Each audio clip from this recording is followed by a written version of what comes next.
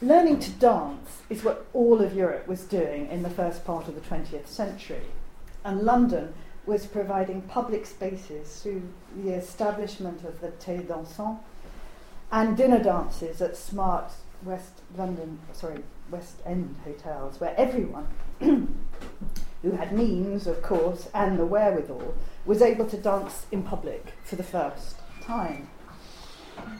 If Isadora Duncan had, as some people say, democratised dance, her rival in London, a less known figure called Maud Allan, can be said to have played a significant role in establishing the pre-war dance craze in England.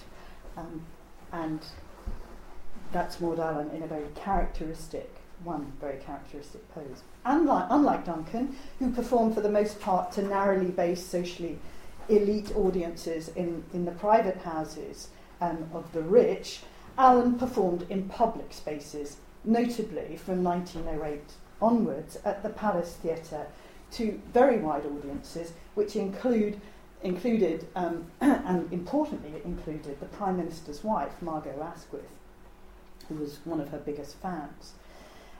It was Allan's repertoire which included this tunic-clad, barefooted Greek-style dance, as well as, of course, a much more controversial, and perhaps some of you know this better, Salome dance.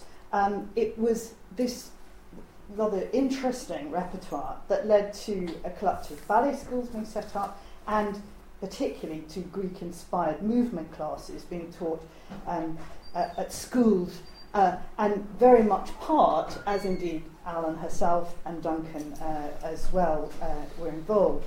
The dance classes were as much about women's health reform as they were about trying to get in touch with anything authentically Greek. In the theatre, the meaning of the play was no longer deemed to reside exclusively in the word, but in a rhythm, and a rhythm that now encompasses word, body, set, and very often now the score. With this new fascination with the moving body in performance spaces came a widespread interest in the singing dancing chorus of antiquity, and especially the singing dancing chorus of Greek tragedy. Although in the first part of the 20th century, dancing maenads who came out of these schools were ubiquitous, and I can give you, that's the classic Maenadic pose, the sort of back, the backward bend, and that's actually significantly not in anywhere on the south coast in England. That's down in Antibes in France, and it's a school that to some extent still exists today, run by the very interesting woman Margaret Morris, who was in a long-term relationship with J.D. Ferguson, the Scottish painter. Now, so this dancing like a Maenad was, in a way, part of a kind of wider movement that many young women, usually, of course, upper middle class young women, participated in it. But despite this, or maybe even because of it, dancing choruses were particularly challenging for British theatre directors. The rhythmic spell remained more an aspiration than a reality, in Britain that is. But what is striking is that this aspiration, and really this is my point today, was remarkably short-lived. The new corporeality in the British theatre became increasingly associated with moral decadence and, above all, dangerous cosmopolitanism, as it was dubbed. And of course, this becomes particularly acute once anti-German feeling became endemic, as hostilities within Europe became an increasing likelihood. Serious theatre eschewed corporeal performances, and ancient choruses once more, in the wake of this anti-corporeality, once more they became ossified, as most choruses in performances of ancient drama had been right up until this opening, this Maenadic turn, if you like. And in the aftermath of the First World War in Britain, the chorus of Greek tragedy no longer proved central to discussion of tragedy, and in productions of Greek drama, the chorus similarly retreats to the wings. And in some ways, of course, that is understandable because we have now new kinds of morally compromised choruses that are beginning, of course, to assemble within the political arena under the direction of the emergent fascist European leaders.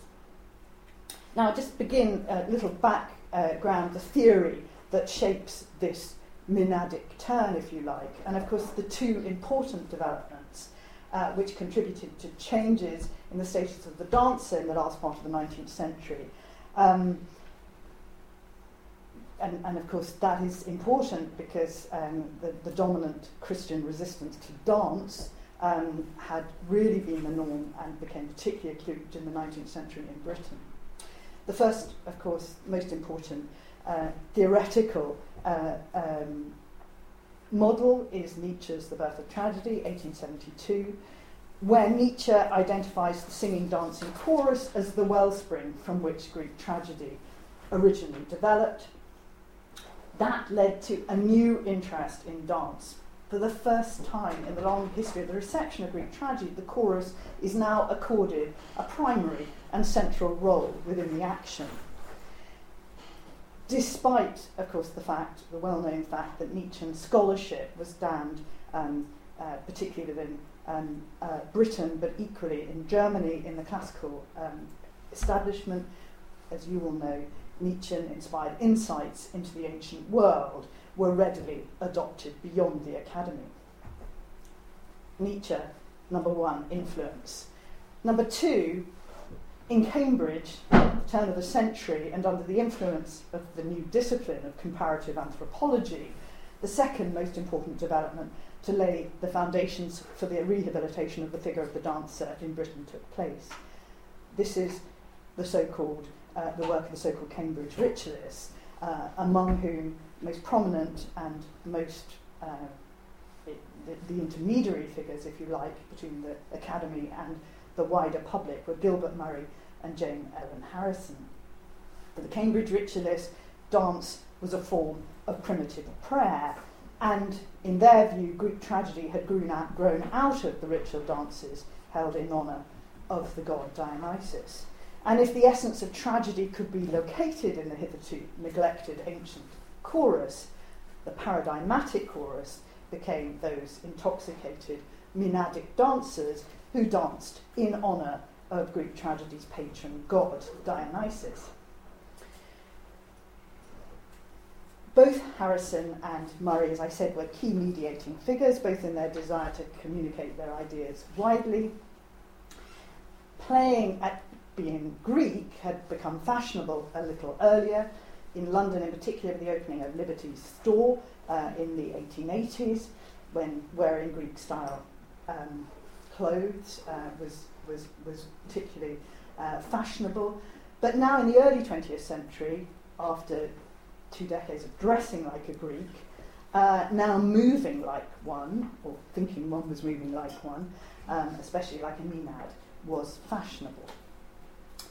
By 1913, dance, the cultural art form that had struggled for recognition since its own emergence from the shadow of opera in the early 18th century, is finally receiving due recognition. The summer of 1911, following the Ballet Russe's first London season, according to the Times, London has come of age. Alas, many pleasant illusions have been shattered thereby. They bemoan, many idols tumbled from their pedestals. But we've grown up terribly fast and lost the power of enjoying things that pleased our callow fancies only a month or two ago. London, like Paris the previous season, was now under the rhythmic spell, mesmerised by the set, the costumes, and the sheer physical energy of the Ballet Russe's highly charged corps de ballet. Even Rupert Brooke in 1912 could say, "I'd give anything to be a ballet designer." And of course, what he's thinking of is the extraordinary designs of Léon Bax. When Max Reinhardt produced an Oedipus Rex in Covent Garden in January 1912, a production that itself was bound up with censorship and in a way, which is another story, and maybe we'll leave that till later. But this production, we see through Reinhardt, the Austrian German theatre director, his broader European concern to emphasise the sheer physicality of the performer. Reinhardt's landmark production had premiered in Berlin in 1910 and had been performed throughout Europe.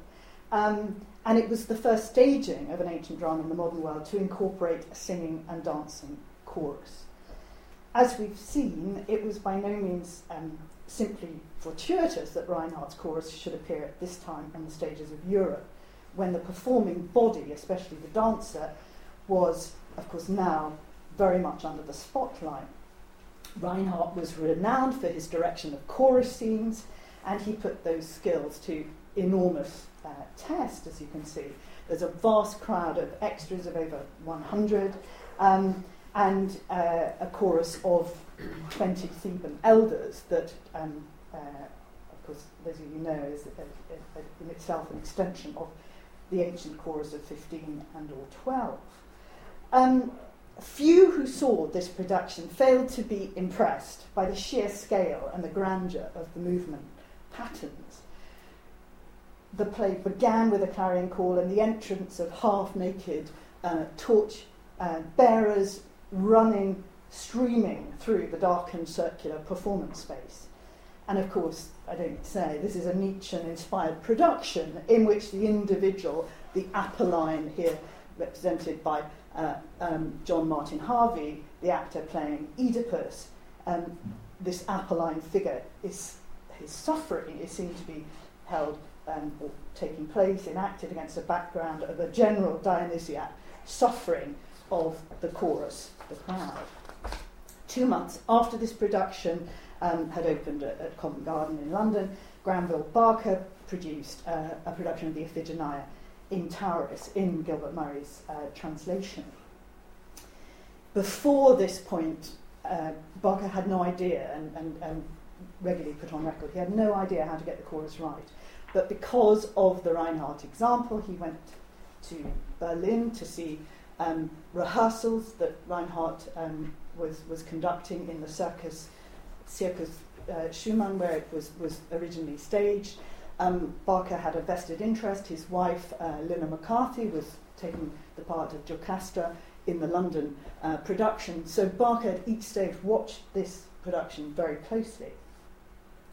And the Times critic, this is Barker's wife, sorry, it's not very good, it's taken from the American tour, but that's her, Lina McCarthy as Iphigenia. The Times critic significantly singled out the chorus of this production, this Iphigenia in Tauris, for its rhythmic dancing of the captive women, which sadly I can't find a picture of. Now, Ballet Russ's rhythmic method, combined with Reinhardt's choric method, led Barker to new ways of representing the formal characteristics of Greek tragedy, especially its chorus, especially within the confines of a proscenium arch theatre. Like Reinhardt's surging crowd, which entered the auditorium and ruffled some Edwardian sensibilities. In Covent Garden, they removed the first few lines of the seats, and so the naked torchbearers literally touched these Edwardian spectators. Barker's audience also in this production witnessed and to some extent were palpably aware of a rapid and tumultuous entrance of soldiers who came in again from the sides instead of the wings. In 1912, following the success of this production and the Reinhardt's Oedipus and Barker's Iphigenia, we have the second Ballet Russe tour, and I think you all know what was the centrepiece of that tour, and it was the L'après-midi d'un Faune, choreographed by Nijinsky, who is here as the faun to Debussy's score. Here, the morally dubious dimension to this new rhythmic spell was abundantly shown as the Faun concluded his 12.5-minute piece with an orgasmic crescendo that he conducts upon the scarf of one of the nymphs. So for those who've been brought up on the idea that dance was inherently morally problematic, there was further evidence here that decadence and louche cosmopolitanism were clearly at the heart of dance. Cosmopolitanism, of course, brought with it other anxieties on the political front on the eve of the First World War. And this brief awakening, usually referred to as the Edwardian summer, in Britain to other European ideas that had begun during the early years of the first decade of the century, was very shortly to be eclipsed entirely. Sometime in early 1915, after several years of direct involvement in the Cambridge Greek play, the classicist John Shepherd of King's College, Cambridge, concludes the preface to his translation of Oedipus Rex with these words: "If you doubt whether in these days Greek tragedy still matters, you may learn the answer in Paris." Now, owing to the disruption of the war years, Shepherd's own translation of the Oedipus didn't in fact appear in print until 1920. Some 4 years after the star of the French production he's referring to, and the star is Jean Mounet-Sully, who died just before, in 1915, at the very beginning of the First World War. For Shepherd, Mounet-Sully's performance was proof that Greek tragedy still mattered, because for him, the formal beauty of this production demonstrated to him that Greek drama, not bolstered up by sensationalism, has power to hold and move a modern audience.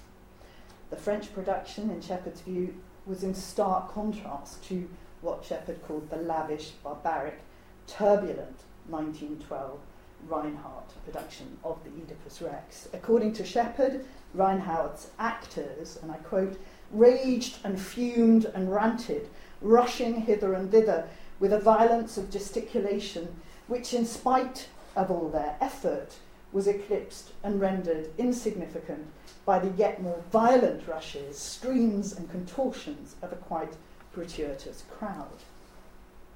Now, Shepherd wasn't alone in objecting to the vast crowd of extras that we heard about in the London production, as I've mentioned. But what offended Shepherd was that Reinhardt's production was a kind of total theatre, assaulting the audience's senses on every level. For Reinhardt, as was the case for the pioneers of modern dance, who both admired and in turn influenced his work, movement, as opposed to the voice, was the prerequisite for the performer. But whilst this new corporeality initially engendered amazement within the audience, it also eventually brought moral outrage and scandal. Neither Isadora Duncan nor Maud Allan was able to sustain their high status as serious dancers in the post-war world, and this was in no small measure on account of their own personal tragedies. But I think their eclipse from high cultural circles was also symptomatic of the Anglo-Saxon world's retreat from what is perceived as cosmopolitan corporeality, which Reinhardt's theatre had so demonstrably embodied. The dancing maenads, especially those surrounding Maud Allan and her Sapphic circle, had always courted controversy and provoked the male establishment's anxieties. She'd been inspired by Reinhardt's work, notably his production of Wild Salome, which he had seen in Berlin in 1902. Now, however Greek were many of her dances, it was her vision of Salome for which she became most celebrated. A different picture of her. Yet even here, Allan's admirers insisted on her ability to dance an Oriental dance with a freshness that was deemed Greek in spirit, Arnoldian Greek note. And this Greekness that she brought to an Oriental dance removed any of the dangerously Wildian exotic from the Oriental subject matter. But however loudly her defenders sought to emphasise an Anglo-Saxon purity in her dance, Alan's performances, both on account of their slightly ambiguous venue, and it's important to note that the Palace Theatre never shook off its image on the edge of Soho, and they're slightly ambiguous, and often in certain circles direct or very evident association with Wildean transgressive sexuality, meant that these performances were never ever free from taint. Moreover, as had been the case with the British premiere of the Strauss Electra, and now with the premiere of the albeit censored Strauss Salome in 1910, Alan found herself on the fringes of what was increasingly seen to be cosmopolitan and more particularly German-Jewish decadent voluptuary. Later during the war in 1918, when the Dutch Jewish, often forgotten but became increasingly significant, theatre critic Jacob J.T. Grein, when Grein sought to organise a tour of a production of Salome at the Royal Court directed by his wife and starring Alan in the title role, there was a vehement right-wing and anti-Semitic backlash. The production was mounted to serve as a propaganda exercise sponsored by the Ministry of Information, designed to promote British culture. And the fact that what was deemed a Jewish production should be seeking to represent British culture caused outrage in certain circles. In an excoriating article entitled "The Cult of the Clitoris," published in 1918, the independent right-wing anti-Semitic Member of Parliament called Noel Pemberton Billington attacked Alan as a representative of the sexual vice of the cosmopolitan, now really German-Jewish world, which was seeking to undermine the healthy English nation. The imputation was clear. Alan was being publicly labelled a lesbian, and the earlier rumours and hints in the American press of an intimate relationship between her and the Prime Minister's wife made her especially sensitive to the slander. Foolishly, and despite much advice to desist, Alan insisted on suing Pemberton Billington, and in 1918 she was forced to endure a shameful ordeal during which she was cast as the disloyal, idle and pleasure-seeking woman who had both precipitated and was now undermining the war.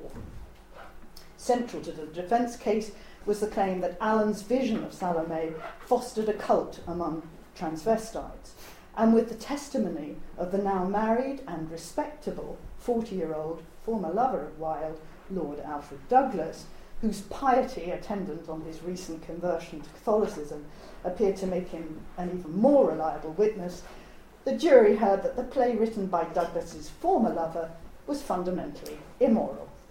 By continuing to enact such immoral subject matter and by her own alleged personal conduct, Alan was damned by association and lost her claim against Pemberton Billington. Her reputation never recovered. Her public besmirchment was in many ways both a cause and a symptom of what became a widely shared view of Greek dance in Britain as being in some ways morally compromised through its association with cosmopolitan, for which I insist we read German-Jewish culture. I'm going to conclude.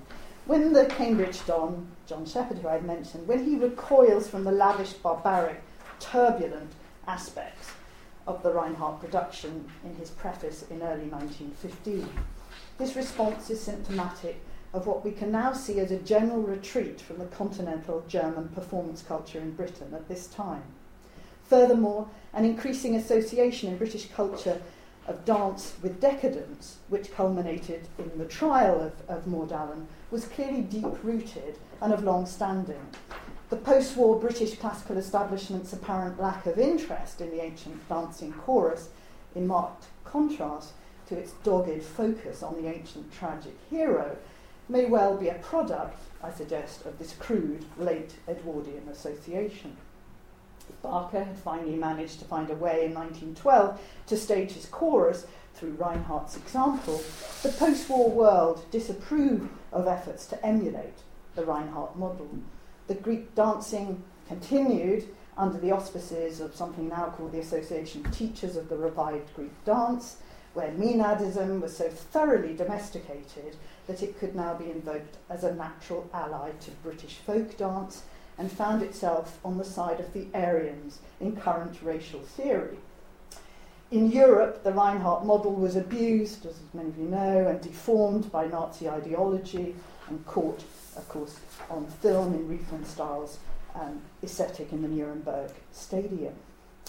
And the ancient singing, dancing chorus doesn't re-emerge in performances of Greek tragedy on the British stage until the final part of the 20th century, when once again anthropological and intercultural theatrical experimentation intertwine to produce vibrant incarnations of the ancient chorus.